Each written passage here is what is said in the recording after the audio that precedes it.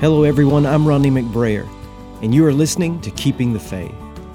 On this podcast, you will find my regular talks, the occasional interview, hopefully a little light from the Enneagram time to time, and hear conversations with friends on the ever-changing, ever-evolving nature of faith.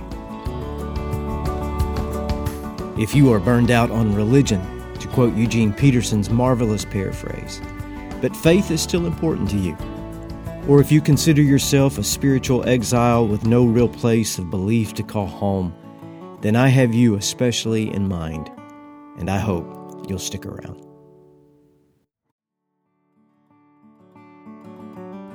Keeping the Faith is brought to you without ads or commercial interruption of any kind, except for this one invitation. I have friends who are inspired by what they hear from Keeping the Faith, and those friends support my work. But you can support this podcast as well by buying me a coffee. Buy Me a Coffee is a tiny little link where you can throw a few bucks into my tip jar and keep me busy behind the counter serving up the best episodes I have to offer. Simply go to buymeacoffee.com/McBrayer and you can easily and securely donate to the cause. You can also go to my website, ronniemcbrayer.org, and click on Podcast. You will find several ways to lend a hand, and you can also choose your favorite listening platform, be it Apple, Podbean, or Spotify, so that you will never miss a single life-changing, day-making, death-defying episode. Thank you for being a regular listener. There's a preaching joke about a long-winded pastor who routinely spoke for almost an hour. During one such notorious exegesis, a man gets up in the middle of the sermon and walks out. He returns to the sanctuary just a few minutes before the pastor is done preaching. The pastor finds him after service. "Where did you go during my sermon?" he asked. And the man says, "To the barber shop to get a haircut." And the pastor says, "Why didn't you just do that before the service started?" And he answered, "I didn't need a haircut before the service started." I don't usually talk that long. 25 minutes or so will get it done, and sure enough, I'll go longer than that today just because I've said this. But my wife has had 2 haircuts since I began this series on surrender a couple of months ago. And if you're keeping track, you've had enough time to learn a new musical instrument, to get your realtor's license, to break a bad habit that only takes 28 days, I'm told, lose 15 pounds, get a new job, or recover from hip replacement. But I hope you've taken some time to deeply think about this whole idea of surrender. I've taken all these weeks not to pass the time, but to share what I have found to be absolutely essential. Essential to spiritual formation, essential to your overall well-being, and essential to your personal freedom and liberation. Try something different. Surrender. Subtitled, "Let Go or Be Dragged." Release your grip. Climb down from the captain's chair. Hand over the steering wheel. And I know this is hard to do. It hurts to surrender, but it is supposed to hurt. The pain drives you into a corner, be it physical, emotional, or spiritual, and it's all of this tug-of-war and chaos. But that is God doing God's work. That is reality bearing down on you. That is Jesus' invitation to you to take up your cross and to follow. And when you grow tired of what feels like a beating, then the beating can stop. When your stony and rocky heart begins to break, the first wildflowers can grow. And when the attachment to all that is harming you is broken, then you can begin to be free. This will take longer than the time it takes to get a haircut. Longer than a couple of months of sermons. It is a daily exercise that will be with you your entire life, because there is always something else we must learn to let go of, no matter what stage of life that we find ourselves in. When you ain't got nothing, you got nothing to lose, Bob Dylan wrote when he was in his 20s. 4 decades later, he wrote, "When you think you've lost everything, you find out you can always lose a little more. As Corrie ten Boom taught us last week, hold your hands open like this, and it will make it easier when you have to let some things go. And that is the work. That is the spiritual discipline, the true and living way to find peace. Your ego, your control, your rights, your way, your attachments, your addictions, your loved ones, your past. We've talked about all of these. And the final installment today, your future. You must let go of it as well, because it is completely out of your control anyway. First to Paul in Philippians 3:12 through 16. I have not yet reached my goal, and I am not perfect. But Christ has taken hold of me. So I keep on running and struggling to take hold of the prize. My friends, I don't feel that I've already arrived, but I forget what is behind and I struggle for what is ahead. I run toward the goal so that I can win the prize of being called to heaven. This is the prize that God offers because of what Christ Jesus has done. All of us who are mature should think in this same way, and if any of you think differently, God will make it clear to you. But we must keep going in the direction that we are now headed. And then James 4:14 through 15. What do you know about tomorrow? How can you be so sure about your life? It is nothing more than mist that appears for only a little while before it disappears. You should say, if the Lord lets us live, we will do these things. These things being whatever plans that we are making. And finally, Jesus from the Sermon on the Mount. You don't have a slide for this. It's a single line, Matthew 6:34, that seems about right. It's a line at the end of Jesus' teaching on worry. And it does seem like worry and the future go together, don't they? And Jesus says this: don't worry about tomorrow. It will take care of itself. And then the zinger: you have enough to worry about today. From these three voices, take away three things about letting go of the future. Three voices, three things, and we begin with Jesus. Today is enough, Jesus says. It's enough. Invariably, Cindy and I will have these wide-ranging discussions about the future, and I'm sure you have them in your home. And if you aren't married or you don't have a partner, you have these discussions with yourself. What if this happens? Then we'll have to do that. What about that scenario? How will we face X if Y occurs before Z? What about the kids? What are they going to need? What about our parents? What's your mom going to do? What's my dad going to do? What will you do if I'm not here? It is endless because the possible future outcomes look a lot like a flowchart built by a chimpanzee. At some point in these conversations, and they aren't fruitless conversations, they can be very helpful, I'll usually deliver the same line, a true word, even if I can't always live by it. I will say something like, I think, as my grandmother would say, we are borrowing trouble from tomorrow. We got all we can say grace over right here. There's this Zen parable about a man walking through the jungle and he disturbs a sleeping tiger. I first heard this tale from Brendan Manning. And the man, of course, jumps into a run and he comes to this great cliff. The tiger is bearing down on him and there is this one vine that's over the edge of the cliff, and he grabs hold of the vine and begins shimmying down the face of this rock cliff. But it's not nearly long enough to get to the bottom, and so there he hangs. The tiger is above him. He can't reach the ground. And he's hanging there, and just as he's thinking about his predicament, this mouse comes out of a little cave in the face of the of the rock and begins to gnaw away at the vine to which he is clinging.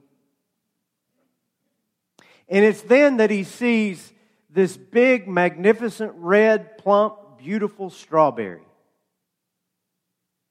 growing out of the side of the mountain. And he reaches out and he plucks this strawberry and he pops it into his mouth and he says, "Oh my God, that's the greatest strawberry I've ever had in my life." And the story ends. Because that's what Zen people do. They never answer questions. They leave you with questions. The story ends, the man is left hanging, but the lesson goes on. Manning would say, the Zen masters would say, that if he had been focused on his past, that tiger above him, if he had been focused on what might be his future below him, even if he had been focused on his vanishing moment, that little mouse chewing away at the vine, he would have missed the joy and splendor of being right there, right then. And that is a lesson for all of us.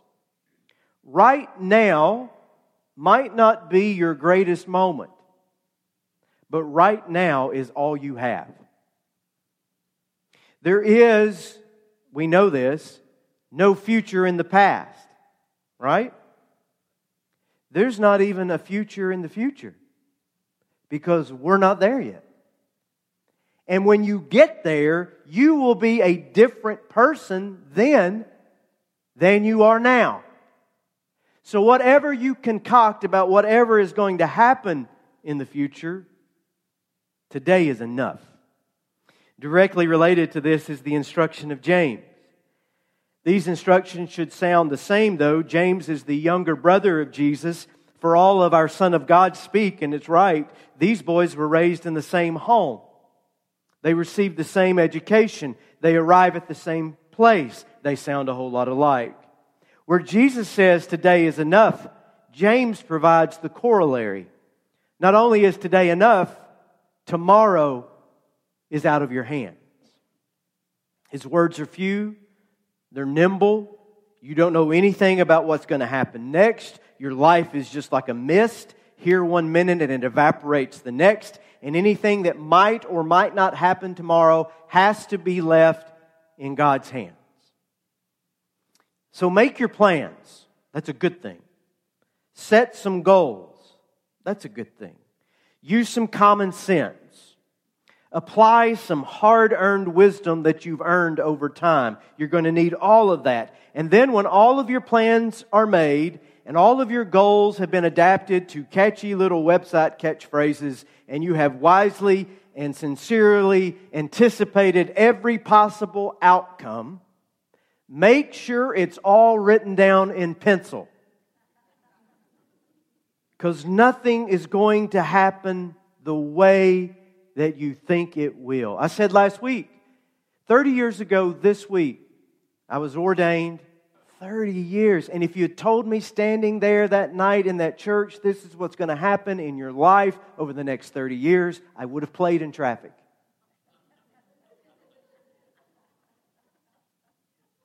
You probably would have too. Go over the last decade, 2 decades, 3 decades, 4 decades, 5 decades. I'll stop there. But you keep going. And you'll look at your life and you'll have those moments where you will say, my God, how did we live this long? This summer I've been meeting with several couples who are getting married in the coming year. And only one of those, or 2 of those meetings have been actually face-to-face. They've mostly been handled by phone, FaceTime. And do you know what most of these couples have in common besides getting married? All of them have had to make drastic changes to their wedding plans because of the COVID-19 pandemic. They have changed venues. Some have changed entire states. They have all moved their dates once, twice, one couple 3 times.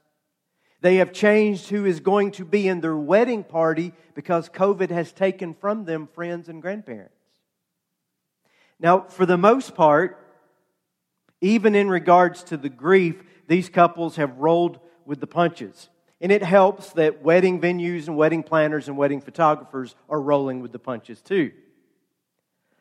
But I have this one couple in particular, and one bride in particular, that I have been talking to, and I just don't know if she's going to get happy about getting married. Because apparently for her wedding, she had a particular date, a particular place, a particular time of the year that she and her mom had been planning on for probably a decade. And they were just waiting for the right groom to come along. He did. But it's ruined all of her planning. This pandemic has. They're going to have to do it differently. And each time we have met, she seems, like I said, genuinely in love with this man. And he is definitely in love with her. But she has this lingering regret. And I see it and I hear it, not about him, but because things aren't going to work out the way that she had planned. And the last time I was talking to her, I basically gave her the sermon I'm giving you today. I even told her the story of the tiger and the strawberry. And I ended the conversation by saying something like, "This is just how it is." Life is unpredictable, it's unplannable, it's unexpected, and marriage, just like the wedding, is no exception to the rule. Your kids won't turn out the way that you want them to be. Your career will not go in the direction you think it will. Your checkbook won't be as fat as you thought it should be. And most everything you can think of sticks to this sort of pattern. You can't hold on to how you think it ought to be or how you think it should be. You will risk enjoying and living out what you actually have. Let that go. And you might be happier. And I would say that to all of us, not just to her. And the last word, today is enough, Jesus tells us. Tomorrow is out of our hands, says James. And Paul lets us know that this is not going to be easy. Tension is to be expected. It is a struggle to hold things loosely, especially your future. Can I have the slide with Philippians again? Look at how these words pile up. I've not reached my goal. I'm not there. I'm not perfect. I keep on. I struggle. I haven't arrived. I struggle, he says again. I run. All of this letting go, all of this forgetting and surrendering the past while not strangling your future. This striving, this struggling, man, it's tough. It's tension. It's a constant workout to stay in that place of surrender. I have to keep reminding myself, Paul is saying, that I'm not in charge. I have to keep letting go. Paul uses this unique word in the original language. The only time it is ever used in the entire New Testament, it is what we might call a completely secular word, we might say, because it's not found anywhere else in the Bible. And it's where we get our English word elastic. When he says, I struggle, he is saying, I am stretched. I am pulled toward the future to be sure, but Paul is also caught in the tension of giving all of this over to God. He wants to hold on, he wants to control, he wants to dictate his own future, but he also knows that those wants will get in the way of what could be and what will be. And don't we all feel that way? We all want certainty.